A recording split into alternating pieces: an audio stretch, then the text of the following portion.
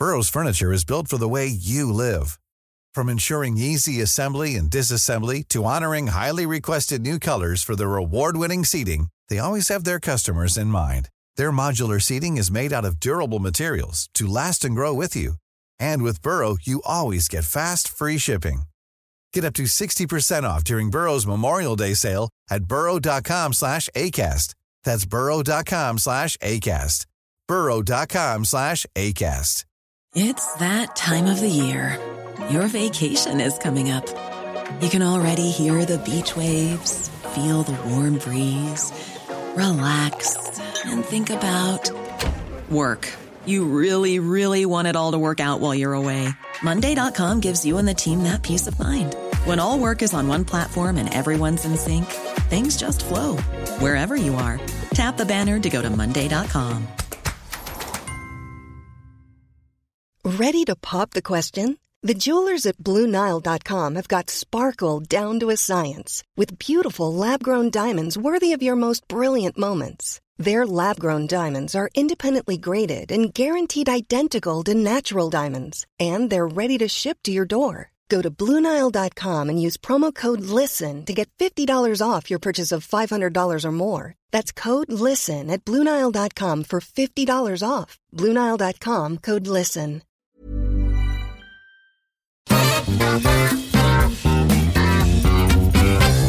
Da ruller vi I gang en ny episode av Adresseavisens podcast om adressert. Harry Tiller på plass her, og det samme jo kommentator Kari Hovde, god dag. Hallo, hallo. Og kommentator Terje Eidsvåg også her. God ettermiddag. Og spesialgjest denne uka ingen ringere enn Tore O. Sandvik. God dag, god dag. God dag, god dag. Hvor skal vi begynne? Du jo den nye fylkeshøvdingen, helt jeg på å si, et sammenslått Trøndelag. Nå fylkesordfører I Sør-Trøndelag, og har vært mye I media den siste uka. Vi skal jo liksom prøve å oppsummere litt nyhetsuka. Det jo litt av konseptet her, og det har jo handlet mye om buss og Trondheim og ja, kollektivfelt og midtstilt og sidestilt og sånne ting. Nå var det jo et forhandlingsmøte denne uka mellom dere fylkespolitikerne og Trondheimspolitikerne også. Og hva det som skjer nå? Nå blir det en del endringer I byen sånn frem mot superbussen rulles ut I 2019, ikke sant? Ja, først og fremst nå så det en oppgradering av en rekke holdeplasser, rett og slett for at det veldig mange flere som skal ta bussen, og veldig mange holdeplasser I Trondheim for slutt, altså de for kort. Det ikke plass til folkene på den, og det ikke plass til bussene. Kommer flere busser, og de skal oppgraderes, så når vi oppgraderer så må vi I henhold til loven også, og det jo også veldig bra da, lag såkalt universell tilgjengelighet, altså det skal være tilgjengelig for ulike folkegrupper å ta bussen. Du skal kunne gå uhindret inn I bussen, og du skal kunne ha med barnevogn, og du skal komme I rullestol. Og du skal ha lederlinjer for blinde og svaksynte, og ja, det tilpasninger. Og alt det koster penger, men det må også tilpasses, og det riktig å gjøre det nå før vi får et nytt bussanbud.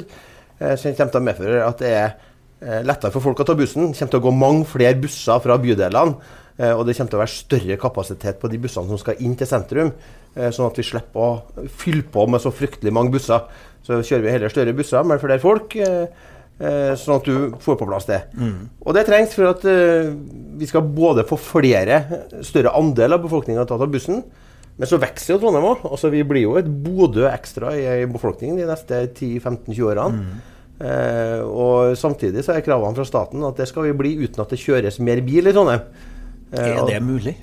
Ja, det mulig. Per nå så ligger vi I vekst I kollektivtrafikken over den trendlinja vi skal ligge på. Og så har biltrafikken, den har jo ligget stabil, den har gått litt opp og ned, men stort sett så har det skyldtes elbilene. Så da jo klimaet I hvert fall ivaretatt, men trengselen ikke ivaretatt.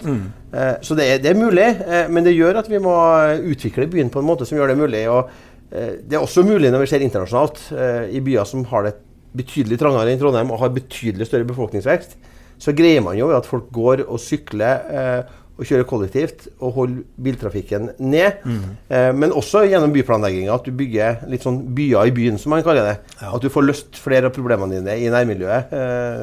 Men det skjer jo utrolig mye nå, ikke sant? Nå diskuteres det selvfølgelig pengebruk I denne miljøpakken, det en ting av det, men det kommer jo nye også tiltak for å sørge for at bussen ruller fortere gjennom byen, og bilene ruller saktere gjennom byen. Og tror du folk I Trondheim innstilt på å leve med alle disse nye tiltakene, og for det første har du en anleggsperiode som ganske omfattende, og så får du en periode der vi ser jo handelsstand bekymret for om det helt tatt mulig å selge noe i byen, og bilister bekymret om det mulig å komme seg litt. Kari her, som småbarnsmor på Øvre Byåsen, har nå vært urolig om det går an helt tatt å leve på Byåsen og jobbe i byen i en sånn fremtid som her.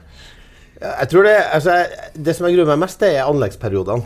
Jeg snakket med en taxisjåfør om det en gang. Han sa at jeg måtte innrømme at han klaget på at det var for dårlige veier. Men når vi bygde nye veier, så klaget han på det, for det ble forkommelighet dårligere. Ja, og det krevende i en by. Ja.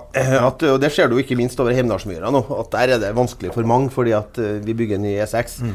Og det blir veldig bra når den ferdig, men det veldig strevsomt nå når det et kaos og lite framkommelighet oppå der. Nei, jeg tror vi skal tenke oss litt til hvordan det i byer med flere folk enn Trondheim. Der det veldig smooth, altså. Det veldig lett å komme seg frem, både i New York og for så vidt i Oslo, for å ta det eksempelet. Der kollektivtrafikken har tatt en større andel, der framkommeligheten på bil ganske problematisk. Altså med ringsystemet i Oslo det vanskelig å kjøre bil. Men det faktisk sånn at den byen Oslo vokser jo mest relativt sett i Europa, fordi at du har et godt utbygd kollektivsystem blant annet. Jeg veldig spent på hvordan det her blir. Nå nok en menneskelig egenskap og heller vil ha mer av det du har nå enn å tenke seg noe nytt. Mange tenker jo det som kalles metrobuss, eller tidligere het superbuss. Mange ser jo for seg at de heller ville hatt mer avganger på de bussene de har. Men vi som jobber i byen nå ser jo at det en grense for hvor mange busser som trenger og bør kjøre innom sentrum. Så har det også mye som uhåndgripelig for folk her da. Midtstilt og sidestilt. Husker jeg tilbake på 70-80-tallet, når jeg fortsatt hadde hår og var ung, så var det snakk om midtskill og sideskill. Jeg tror det her omtrent for like fjern for mange, så jeg tror at en del diskusjoner som trengs å få mer ned på jorda for å illustrere hva som forskjellene, både i framkommelighet, pris og andre ting. Og jeg tror at en del av diskusjonene her må gå litt mer i dybden, og at også det for å vende folk mer til hva som kommer. Altså. Men Kari, du velger å være skeptisk fortsatt? Nei da, så positiv. Jeg jo veldig enig med Terje da, at det jo, altså, blir man tvunget til endring, så finner man jo gode løsninger, og så oppdager jo kanskje at det var ikke så verst lell. Men jeg tenker sånn, for det mye snakk om penger, sidestilt og midtstilt og det der, men liksom tilbake til kjernespørsmålet da, for veldig mange da. Altså går det veldig mye fortere med en superbuss? Det jeg lurer på når jeg skal komme meg fra Ugla ned til byen. Det jo litt av problemet her, at begrepene, altså det vi har sagt i Trondheim egentlig det beste måten å oppsummere det på, at vi skal tenke bane, men kjøre buss. Og det først og fremst i sentrum så det veldig trangt, og i dag det for mye busser i sentrum allerede. Så har vi tenkt, hvordan kan vi få bussen til å kjøre som en bane i sentrum? La oss si at vi bygger bybane da. Det har vi valgt å ikke gjort, for at det tar veldig lang tid, og så det en enorm kostnad. Og den kostnaden så ikke vi at det var noen som ville være med å dekke. Da tenker vi, ok, alle baner går midt i gata. Og det fordi at der prioriteres banen først og fremst, den får størst fremkommelighet. Og når vi tenker på at vi skal få flere til å kjøre bussen, så må vi sørge for at de kjøretøyene som har flest ombord, det dem som kjører mest mulig uindret. Så for dem som da avhengig av bilen, men da sitter en i et tonn med stål og tar 11 kvadratmeter, den må da vente litt i forhold til de 100 stykkene som sitter i bussen. Så vi ønsker da å kjøre bussen som en bane i sentrum, og da må den gå midtstilt for å sørge for at du har framkommeligheten. Det derfor de lager også bybanene i midten. Det var noen som i går fortalte fra Stavanger at den eneste bybanen som går sidestilt, den i Nord-Korea. Det går som en rakett. Og der sa han Pål Sæter Eiden, han fylkesordfører i Nord-Trøndelag, og husk på at i Nord-Korea folk 100% fornøyd. Ikke sant, ja. Men nei, altså, poenget rett og slett at grunnen til at vi ønsker det å få større framkommelighet, da får vi større kapasitet, da går det raskere for folk å komme seg til byen. Minst mulig opphold, altså bussen, skal du ta bussen, så må du gå til holdeplassen, og du må gå fra holdeplassen. Da må vi sørge for at reisa mest mulig effektiv. Og sånn som det nå, så risikerer vi at folk blir stående i kø med bussen, kø på holdeplassene, kø i byen, og da blir det mye lettere å sitte i bilen og holde varmen. Men jeg tror jo først og fremst det jo dette her altså det jo mange ting selvfølgelig med dette her, og hvor pengene kommer ifra, og hvor mye penger man skal bruke på hvert enkelt prosjekt, men det vel kanskje sånn som her ser det et litt sånn pedagogisk problem akkurat det her med å tenke bane og kjøre buss, for at jeg er sikker på at hvis vi skulle bygd ut en bybane i byen her, eller hadde trikken, som vi jo la ned for mange år siden, det nå verdt en egen podcast, si. så hadde det jo ikke vært noe diskusjon om i hvilken grad den her skal sus gjennom byen og bilene må vente og sånt, for det gjør jo Gråkallbanen i den grad den går i sentrum i dag også, ikke sant? Men, så der har dere jo en utfordring da, i forhold til å få folk til å forstå at dette blir en bybane, fordi om det en buss da, Tore?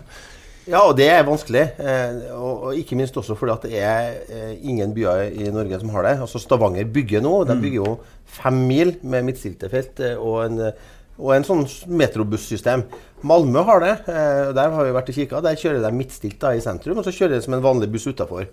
Det gjør det mye billigere, så det systemet er jo alt et ganske nøkternt system, vi øker kapasiteten voldsomt, med å kjøre den som en bane i sentrum, og som en vanlig buss utenfor, for det er mindre investeringskostnader, mindre belastning på bilistene og bompenger og offentlige penger. Og i tillegg så har vi jo kuttet ganske mye på den kvaliteten vi skal ha på holdeplassene. Der jeg bekymret. Det veldig mye påstand om at dette blir veldig dyrt. Det som først og fremst blir dyrt at vi trenger større kapasitet for at flere skal kjøre, og da må vi øke kapasiteten på bussene. Så kan det jo hende at man også må i større grad rett og slett innstille seg på å kombinere det å ta buss med å gå. Og der jo, jeg var jobbet en uke her med gå-strategien i Trondheim, og nylig så var jeg jo ofte i byer med bane. Du i London, så kan du komme fra A til B, men du må kanskje skifte bane 2-3 ganger. Hvis du i stedet velger å gå et kvarter, og så tar du banen i 5 minutter, så går det mye raskere. Så jeg tror den der tilretteleggingen for at ikke bare i sentrum, men også i bydelene rundt omkring, at det skal bli lettere å gå, sånn at du kan ha valget mellom å bytte buss 2 ganger, eller kanskje bare ta 1, men å kombinere det med å legge til rette for at folk også må bevege seg til fots for å komme raskt fram. Da snakker du om byer som har T-bane, og det jo litt annerledes, eller et metronett undergrunn, der det varmestasjoner. Samme med bussnett i alle de sammenhengene her. Men du vil jo sannsynligvis i det nye rutenettet i Trondheim få valg. Du vil kunne ta hvor mange overganger du skal ta, eller om du kan gjøre reiser raskere ved å gå del av distansen til å gå inn på den raskeste banen til dit du skal. Ja. Da tror jeg du snakker sentrum av byen. Men det som, så gåstrategi viktig, og det viktig å lage snarveier. Det tror jeg har veldig tro på. Vi lager snarveier i Trondheim. Det tilrettelagte snarveier der du får satt opp lys, sånn at det ikke blir skummelt å gå, og du tør å gå.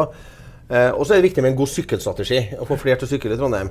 Men det folk glemmer da, som veldig opptatt av sykkelen, og det veldig for at vi skal legge til rette for, og legge til rette for at hverdagsmenneskene skal sykle, ikke bare de her treningsfantomene. Det at om vinteren så skal de syklistene inn i bussene, forhåpentligvis ikke inn i bilene. Og det gjør at vi må ha en kapasitet i bussen knyttet til vinteren, for vi kan ikke bare ansette sjåførene på vinteren. Så vi må ha den kapasiteten gjennom året også, og vi må også sørge for at på vinteren, hvor det enda flere som tar bussen, så må intervedlikeholdet der bussene skal kjøre være godt. Min erfaring at når bilen min brøyta inn, så terskelen for å gå til bussen ganske lav, i stedet for å begynne å mokke ut bilen om morgenen. Da må bussholdeplassen være åpen, og derfor så må vi også investere for å holde bussholdeplassene snøfri, sånn at folk kan komme dit med barnevogn og være litt dårlig til beins og andre måter, og likevel komme seg til byen. Hva sier med deg, Tore? Tar du med buss du, eller kjører du bil til fra jobb? Det varierer litt, for at jeg samkjører med kona, som jobber på St. Olav. Og så, nå har vi ikke barnehagebarn lenger sånn at men det varierer litt. Noen ganger kjører kona, noen ganger kjører jeg, og så i dag kommer jeg med bussen. Men en av greiene vi har sett i denne uka her, og for så vidt tidligere også, det jo altså miljøpakken, den ordningen som finansierer alt det her, skal jo da administreres både av fylkeskommunen, som har ansvar for kollektivtrafikken, og så har jo da Trondheim kommune, som byen, for å si det sånn, sine tanker i det her. Og her virker det som at det krasjer litt innimellom da, for at politikerne i Trondheim tenker nå vel også på mer enn kollektivtrafikk og hvor fort bussene skal gå. De har jo, folk skal bo i byen, folk skal handle her, det en handelsstand som presser på og sånne ting. Er det vanskelig å finne en slags sånn felles linje her, eller bryr du deg mest om hvor fort bussene går gjennom sentrum?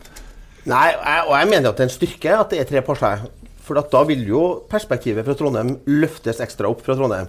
Så vil perspektivet fra regionen og hensynet til kollektivtrafikken løfte ekstra opp fra fylket. Så vil staten ha sine føringer som ligger inn. Og så må vi sette oss ned og bli enige, og jeg tror politikk på sitt beste når ulike interesser møtes, og så må du prøve deg litt mot hverandre, og så må du lære av hverandre, og så må du finne ut at her må vi få til ting. Og det gjorde vi på møtet i går. Vi kan jo akseptere at vi ikke stenger Prisen-krysset nå, for det har en viktig signaleffekt for handelsstanden i byen. Og så det en barriere der som gjør at det ikke så mye biler, at det et stort hinder fra bussene per nå. Så blir det et prøveprosjekt I Ola Tryggvasons gata. For der blir det ikke gjennomgangstrafikk. Nei, det blir busser og sykkel. Ja, for biler. Men der skal vi lytte til handelsstandene. Jeg mener jeg veldig opptatt av å møte med dem her om dagen.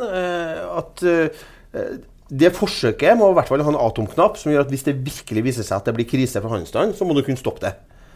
Men så må det også evalueres. Hvordan påvirker det? Lærer vi noe av det for å legge til rette for at du opprettholder byen som et levende handelssentrum? Altså, jeg tror at det mye som skjer innenfor måten folk handler på nå. Det mange som handler på nett. Jeg var oppe på Posten Bring sitt nye senter. Så alt fra kjøkken og alt mulig leveres jo nå på postordre. Og det skjer mye der, men vi kan ikke bare ha restauranter og utesteder I sentrum. Vi nødt til å ha butikker som gjør byen levende. Og da må vi sørge for at I den transformasjonen som nå skjer, vi ser I USA så sliter kjøpesentrene, så må vi I hvert fall sørge for at byen overlever som handelssentrum. Sånn at de ikke har dødd ut når det kommer en ny tid da, der folk kanskje setter pris på å spasere seg en tur og prøve den jakka du skal kjøpe, og ikke bare trykke på en knapp på nettet. Så jeg tror også den kombinasjonen med at vi har ulike interesser en styrke for miljøpakken, og så må vi sørge for at vi har gode prosesser. Der kan vi bli bedre, det ikke noe tvil om. Kari, vi har jo snakket om, og du har jo faktisk stått frem og har skrevet om her tidligere, at det I en hverdag med unger I barnehage og skole og henting og sånne ting, så det problematisk å benytte seg av kollektivtrafikk. Det lett å velge bilen I hvert fall. Det veldig lett å velge bilen. Det skal hentes og bringes og ha med svære bagger med utstyr og sånn som vi har det I dag, så går det jo veldig smooth da, som det heter. At jeg og mannen min kjører sammen til barnehagen, leverer ungene, setter igjen en bil der, og så kjører vi gjennom sentrum, og for han jobber på Tunga da, der han har parkeringsplass. Så det jo veldig behagelig, men jeg skjønner jo at vi må sette behaget til sides etter hvert da. Nei, jeg ikke så sikker på det. Nei. For jeg tror nettopp at det sånne livsfaser som dere der, så folk avhengig av bilen. Og jeg veldig opptatt av at de som avhengig av bilen I sånne livsfaser, de må kunne bruke bil. Det ønsker vi å tilrettelegge for I Trondheim. Det skal ikke være forbudt å kjøre bil. Men da må vi sørge for... Nei, men da må vi sørge for at de som ikke må det da, de som da bare skal til sentrum for eksempel, dem må vi prøve å legge til rette sånn at de lokkes til å ta bussen for å frigjøre kapasitet I veisystemet til dem som avhengig av bilen. Og det har med livsfaser å gjøre. Du skal skynde seg hjem, du skal innom butikken kanskje, og du skal lage noe mat, og så skal du på fotballtrening eller håndballtrening eller andre ting. Og da det sånn, jo, man skal gå, men når du skal være der til et tidspunkt, så må du kunne kjøre. Så det må det tilrettelegges for at fortsatt kan være, og spesielt I livsfasene. Men da må den som da 60 år da, og har god jobb I sentrum, og sikkert betalt parkeringsplass fra arbeidsgiver, da kan vi begynne å stille spørsmålstegn om kanskje den parkeringsplassen skulle ha vært til småbarnsfamilien I stedet for. For det jo, let's face it, det den som tjener mest som har gratis parkering. Det ikke dem som I tidskravet. Men da blir det jo avgjørende at det ikke fremstår både upraktisk og ulønnsomt å ta buss. Ja. Du må snu på problemstillingen der på en måte. Man kan jo ikke fordele parkeringsplasser fra velstående bedriftseiere til småbarnsmødre. Du må jo gå inn på det som du må gjøre det både mer attraktivt, brukervennlig, og så må det ikke fremstå som åpenbart dyrere å ta buss. Absolutt, og det skal ikke være åpenbart dyrere å ta buss heller. Men det viktigste I hvert fall, tror jeg, at det vil alltid være sånn at det mulig å finne gode eksempler på at det å være småbarnsforeldre og få herre til å gå opp med buss, det går ikke rett og slett. Det bussen hjem da, til barnehagen, og det går jo veldig greit det. Mange fine kombinasjonsløsninger. Ja. Nei, men det får være nok om det nye kollektivsystemet I Trondheim I denne omgang. Jeg helt sikker på at vi kommer tilbake til det utover også. Det skal nok stå nye slag mellom staten og fylket og kommunepolitikerne også I fremtiden. Nå har man jo utsatt en del av avgjørelsene til man skal begynne å regulere disse gatene også, og da kommer vi nå tilbake til det. En annen sak som har opptatt I hvert fall oss I Adresseavisen denne uka var jo det har jo vært noen voldsepisoder på enkelte skoler denne uka, og Adresseavisen valgte å samtidig be om innsyn og kikke bak tallene her, og jeg synes nå tallene I hvert fall får rapporter om vold og trusler fra elever mot lærere og andre ansatte I skolen viser jo at dette her mye mer enn enkeltstående hendelser, sånn som jeg ser det. Og fredag så skrev vi jo om at lærere i Trondheim rapporterer om 275 tilfeller av voldsbruk fra elever så langt i 2017. 200 ansatte har meldt at de har vært utsatt for slag, spark eller skalling, mens 75 har fylt ut skademelding som omhandler vold og trusler. Det her, vi har jo sett det tidligere.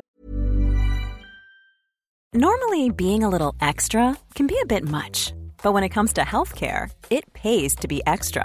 And United Healthcare makes it easy with Health Protector Guard fixed indemnity insurance plans. Underwritten by Golden Rule Insurance Company, they supplement your primary plan, helping you manage out-of-pocket costs without the usual requirements and restrictions like deductibles and enrollment periods. So when it comes to covering your medical bills, you can feel good about being a little extra. Visit uh1.com to find the Health Protector Guard plan for you. Hiring for your small business? If you're not looking for professionals on LinkedIn, you're looking in the wrong place. That's like looking for your car keys in a fish tank. LinkedIn helps you hire professionals you can't find anywhere else, even those who aren't actively searching for a new job but might be open to the perfect role. In a given month, over 70% of LinkedIn users don't even visit other leading job sites. So start looking in the right place. With LinkedIn, you can hire professionals like a professional. Post your free job on linkedin.com/people today. Millions of people have lost weight with personalized plans from Noom. Like Evan, who can't stand salads and still lost 50 pounds. Salads generally for most people are the easy button, right? For me, that wasn't an option. I never really was a salad guy. That's just not who I am. But Noom worked for me. Get your personalized plan today at Noom.com. Real Noom user compensated to provide their story. In 4 weeks, the typical Noom user can expect to lose 1 to 2 pounds per week. Individual results may vary. Since 2013, Bombas has donated over 100 million socks, underwear, and T-shirts to those facing homelessness. If we counted those on air, this ad would last over 1,157 days. But if we counted the time it takes to make a donation possible, it would take just a few clicks. Because every time you make a purchase, Bombas donates an item to someone who needs it. Go to bombas.com/ACAST and use code ACAST for 20% off your first purchase. That's bombas.com/ACAST, code ACAST. Det med særlig i Oslo-skolen, at de har jobbet med vold der. I Trondheim har det jo vært mest fokus på mobbing og forhold mellom elever, kanskje. Men jeg vet ikke, Terje, når du hører de tallene her, du overrasket over tilstand i Trondheimsskolen? Ikke veldig, men litt kanskje omfanget. Det vanskelig, og mange skoler i Trondheim, og det vanskelig å forholde seg til de tallene her. Og det er jo det er i hvert fall lett. Jeg synes derfor det er ganske lett å skjønne at ikke alle de tilfellene blir anmeldt. For klart at man sånn generelt så tror jeg det er mye av den volden som skjer i samfunnet ikke fører til anmeldelse delvis på grunn av situasjonen og også kanskje forholdet mellom utøver og offer. Men jeg synes jo det er viktig at det kommer fram og at man snakker om det og at man får opp på bordet både en diskusjon om hvorvidt det her er en utvikling som er i ferd med å eskalere, men også diskutere redskaper og hvordan man skal få bukt med det her, for det er jo en helt forferdelig situasjon, tror jeg alle skjønner, å bli utsatt for vold og trusler. Det kan virke utrolig ødeleggende på folk i hverdagen og folk rundt dem også. Så jeg synes det er viktig at det her kommer opp som tema, og at man tar tak i det på en måte som gjør at man men også får en dimensjon, for et tall for meg 275 eller 265, hva ligger bak det? Så derfor så må vi gå dypere i den materien her, synes jeg da. Tore, du har jo ikke ansvar som politiker for skolene i Trondheim, men du jobber jo mye med miljøet på de videregående skolene som fylkeskommunen har ansvar for. Det er vel sånn og grunn til å tro at mye av utfordringene er like på videregående som de er i grunnskolen også. Hva er ditt inntrykk? Det er ikke jeg sikker på, altså. Nei. Det er litt, nå har jeg nå 4 barn, og 2 har gått gjennom hele skoleløpet, og 2 er nå i grunnskolen i dag, så det opptar meg å kjenne. Nei, altså det en ting er at det skjer veldig mye med unger når de går fra ungdomsskole til videregående, altså de blir voksne rett og slett, og det er litt vanskelig å gå inn i hva det her er. Selv om det er 275 og tallene høres høy ut, så er det jo uansett enkelte episoder. Men jeg tenker at det jo viktig at det setter søkelyset på det, ikke minst for her omtales det jo vold mot lærere, at det skal være en trygg arbeidsplass, at det strategier for å håndtere det rundt omkring på skolene.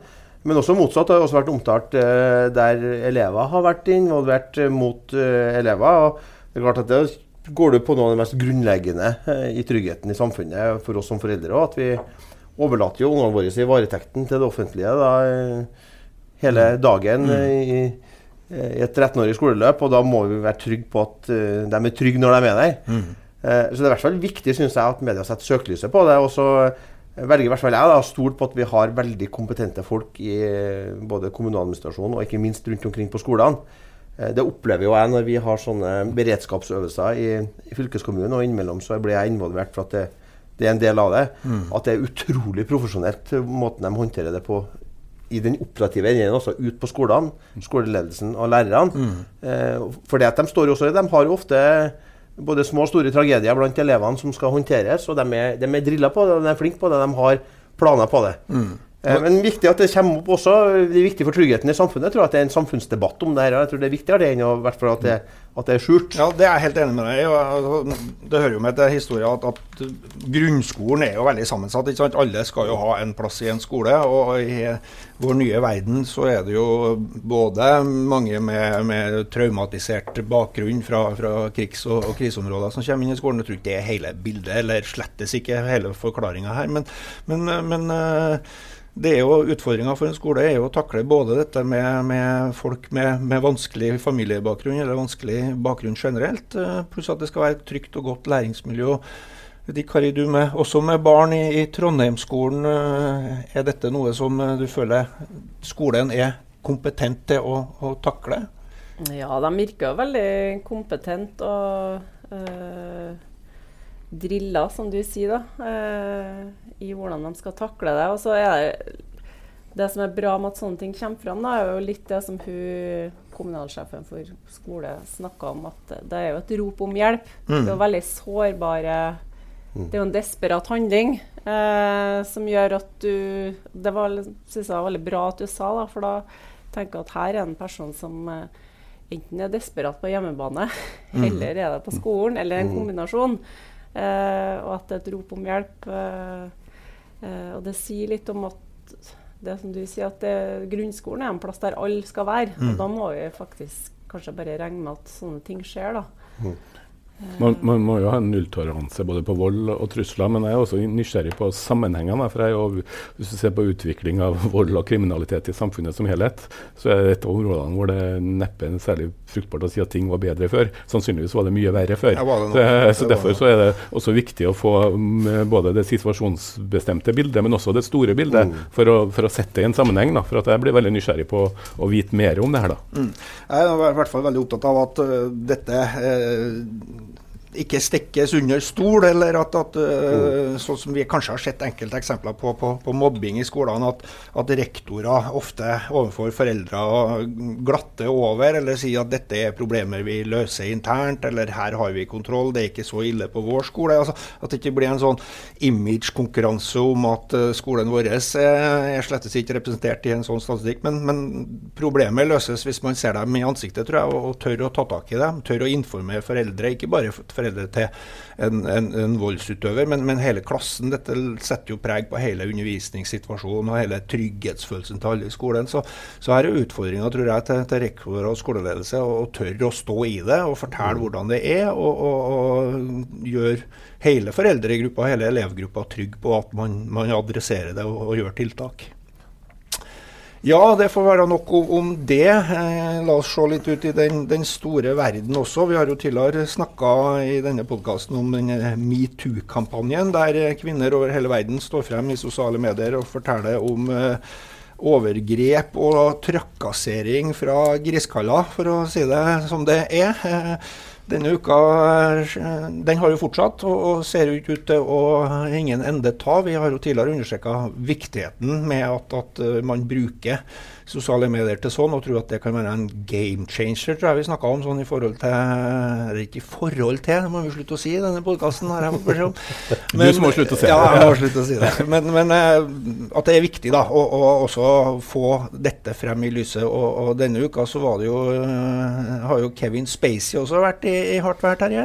Ja, det er faktisk 3 saker en uke her, mest kjente for norske seere er kanskje Kevin Spacey, og nå er det jo også flere unge menn som melder seg på. Det gjelder både Kevin Spacey og Bryan Singer, som er regissøren av X-Men-filmene, har møtt det lignende, men Kevin Spacey er jo kjent for mange gjennom særlig House of Cards, og det som har skjedd rundt han, som jo ligner til forveksling på mye av det som unge kvinnelige skuespillere har beskyldt mannlige skuespillere og regissører for, så er det mannlige unge skuespillere som har reagert på Kevin Spacey, men at både den neste sesongen av House of Cards er lagt på is, samtidig som en film som nå skulle ha premiere 22. desember, julefilm i USA, den fantastiske historien om John Paul Getty kidnappingsdrama på 70-tallet, hvor den første oljemilliardæren skulle spilles av Kevin Spacey. Han er nå klippet ut av hele filmen, bare noen uker før premieren, og erstattet med en annen skuespiller. Det sier noe om hvor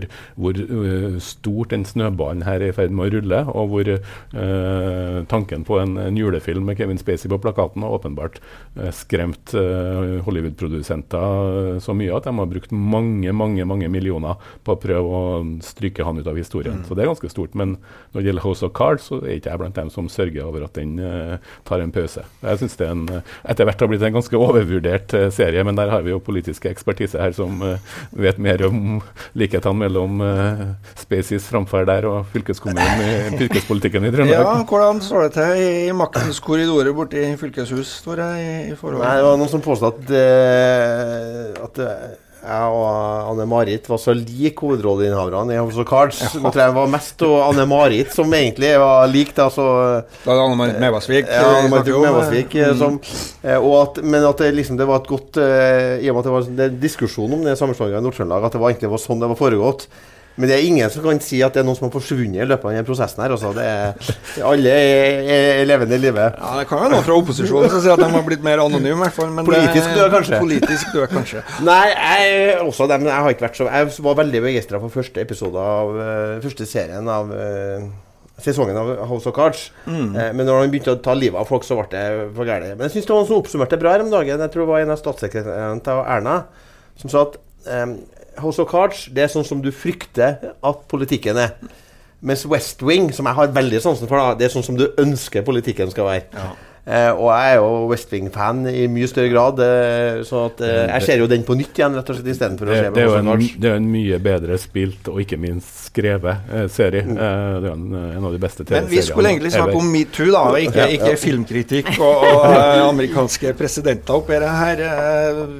Vi snakket jo for en podcast eller to siden, Kari, om hvor viktig det var at man gjorde det her, og det er jo sikkert ikke et nytt problem, men det er en ny måte å ta tak i det på. Vi så jo nyheter fra Sverige også, der en haug med svenske skuespillere. 400? Over 400 skuespillere. 465 skuespillere stod frem og fortalte nettopp om sånne overgrepshistorier. Og trakassering, begge deler. Ja. Men det her ruller jo bare videre. Hva tenker du, Kari? Nei, når jeg så det med at alle de svenske skuespillerne har jo et felles opprop mot trakassering og overgrep i jobbsammenheng i film- og teaterbransjen, og da blir jo faktisk litt overrasket, det må jeg si. Selv om vi har hatt et sånn ras av historier, så tenker jeg at det har jo måttet feste seg en sånn ukultur som virker som et sånn enormt omfang, som jeg egentlig aldri har møtt selv. Så det er ganske... Jeg synes det faktisk er litt overraskende, da. Men det som er bra er jo at det skjer, da. At, jeg tror men her må jo ledere inn og si at det her er nulltoleranse for, og det må være mye mer sånn bevisstgjøring og veldig sånn tydelig budskap. For det virker jo som mange av lederne her, i det tilfellet her på teater, da, sier at det her visste vi jo ingenting om. Så her må man jo virkelig ta grep og være liksom tydelig på at det her det nulltoleranse for. Ja, det er jeg jo helt enig i, men jeg blir jo overrasket over at i en opplyst og moderne verden der kvinner har kommet for å bli, for å si det sånn, fortsatt behandles sånn av presumptivt oppegående mannfolk da. Altså, det virker jo litt sånn neandertalsk og primitivt det hele, Tore. Ja, altså det er jo et maktmisbruk. Ja. Altså at du føler du kan forsyne deg av andre på den måten der. Det er et maktmisbruk, og det er både overgrep og trakassering. Trakassering, tror jeg, da er det mye kultur. Det er kulturbestemt. Det andre er et overgrep. Det er noe annet. Så jeg mener, du må skille mellom alvorlighetsgraden i det. Selv om begge deler er gærlig. Men det virker jo som det har hatt det i enkelte bransjer. Du hadde også den svenske mediebransjen. Det er også hardt rammet av Aftonbladet. Hardt rammet, men også med sideeffekter av det. Så det spørs om det har vært noen arena der det på en måte der har blitt en del av greia på en måte, at det er sånn. Du tror det er bransjespesifikt? Ja, det vet ikke jeg. Det har jo heller med møteplassene, hvordan møteplassene er, og hvordan makt utøves i de plassene. Hva man er vant med. Ja, det er en sånn kultur. Så det er også at alle skal være litt sånn selvbevisst på hva er det, hvordan kulturer man bidrar til det. Jeg synes Rasmus Rode hadde et sånn selvreflekterende innlegg der han skrev som han har fått mye kjeft for da i kommentarfeltene. Men også mye støtte av da, blant andre.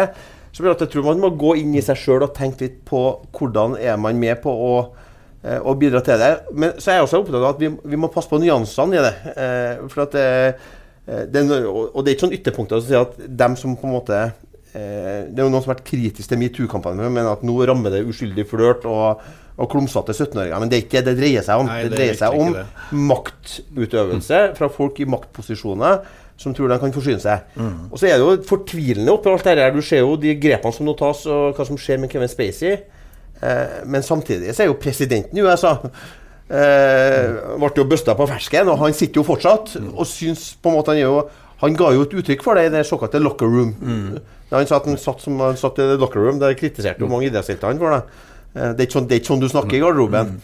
Der han på en måte synliggjorde alt av det. Og det er nok uttrykk for en kultur, tenker jeg. Der kommer det til uttrykk. Det er nok en av mange grunner til at House of Cards ble kansellert. For det å ha den situasjonen rundt presidentene, og det ville ha blitt et sånn metasperspektiv som gjort at ingen kunne ha sett en episode uten å koble. Men det her gjelder jo også, hva skal jeg si, progressive unge menn. I går hadde New York Times en artikkel om komihelten Louis C.K., som jo er helt for mange norske stand-up-komikere, og som lager 5, tror jeg, kvinnelige stand-up-komikere som sto frem og fortalte ganske ekle historier. Jeg tror nok det er mange bransjer som er ille her, men noe av det som er spesielt med denne film- og teaterbransjen er jo at det er folk som egentlig leve av å utforske grenser. Hvis man har sett noen komishow av han Louis C.K., så er jo han på grensa hele tiden, og da får man nok også en dyrking av personer og personligheter som er grenseoverskridende, og så har man ikke vært vant til å varsle og si fra i offentligheten, så det er mange som har sluppet unna i alt for lenge med det her, så jeg er veldig spent på å se hvordan denne snøballen ruller videre. Altså. Det er jeg også. Klokka går fort, og jeg tror vi skal begynne å runde av her. Vi bruker jo å ha en sånn runde med ukas tips om hva man skal holde på med. Vi kan jo begynne med Terje. Har du noen anbefalinger? Det bruker jo ofte å være filmer eller sånne ting du trekker frem. Jeg har veldig lyst til å anbefale veldig sterkt en film som handler om en gruppe utsatt for overgrep som det nesten aldri skrives om, eller man møter i offentligheten i Norge, og kanskje ikke så mye i USA heller, og det er nemlig unge indianerkvinner innenfor reservater, hvor det er skyhøy arbeidsledighet, og hvor man ikke engang orker å føre statistikker over antall savnede. Det er en ny amerikansk thriller som heter for Wind River, som utspiller seg i et indianerreservat i Wisconsin, og nøster opp historien rundt funnet av en ung, død, voldtatt indianerjente. Det er en veldig spennende thriller som jeg synes får til alt det som Snømannen mislykkes i, samtidig som den har en sosial bunn og noen fantastiske miljøskildringer og typer, som gjør at det er en film som fungerer både som spenning, underholdning og til ettertanke. Wind River, premiere på kino i helga, en av årets beste amerikanske filmer. Tore, du skal vel ut på Ørlandet og se på F-35, du? Det er vel det som er helges, eller sysselen din inn mot helga? Ja, i dag så skal i hvert fall jeg høre på norske piloter som skal fly dem for første gang, og så er det markering av middag og kveld, så jeg skal være der til i morgen og markere det. Det ble jo en veldig stor dag. Så det er i hvert fall min anbefaling for meg selv i løpet av kvelden i dag. Så skal jeg på fotballcup med 6-åringen på søndag. Det gleder jeg meg jo, det gleder jeg meg jo egentlig til hele uka, sånne ting. Men hvis dere skal anbefale noen filmanbefalinger, når vi har snakket både om House of Cards og West Wing, da, så har jeg hatt stor glede av Designated Survivor. Da. For da har du både thriller og politikk og alt mulig rett. Ja, der står du faktisk poenget mitt, altså, som et sånn alternativ. Når House of Cards kanskje ikke er helt politisk korrekt, så er det jo Designated Survivor, som er også en serie på Netflix fra amerikanske politikken og presidenter og terror og internasjonale konflikter som absolutt er verdt å få med seg, og jeg synes jo han Kiefer Sutherland også spiller amerikansk president på en litt annerledes, men ganske spennende måte. Kari? Det blir vel pirbadet på oss da. Pirbadet og gullrekka og taco. Jeg skal faktisk på fest på lørdagen da, så det er jo helt utrolig. Og så tror jeg skal fortsette å se på Mindhunter på Netflix. Jeg rekker ikke å se så mye hver kveld, men jeg synes det er en knallbra serie. Veldig bra serie. Det får være alt fra oss for denne gang. Harry Tiller, Terje Eidsvåg og Kari Hovde takker for seg, og takk også til Toro Sandvik som tok turen. Ha det bra.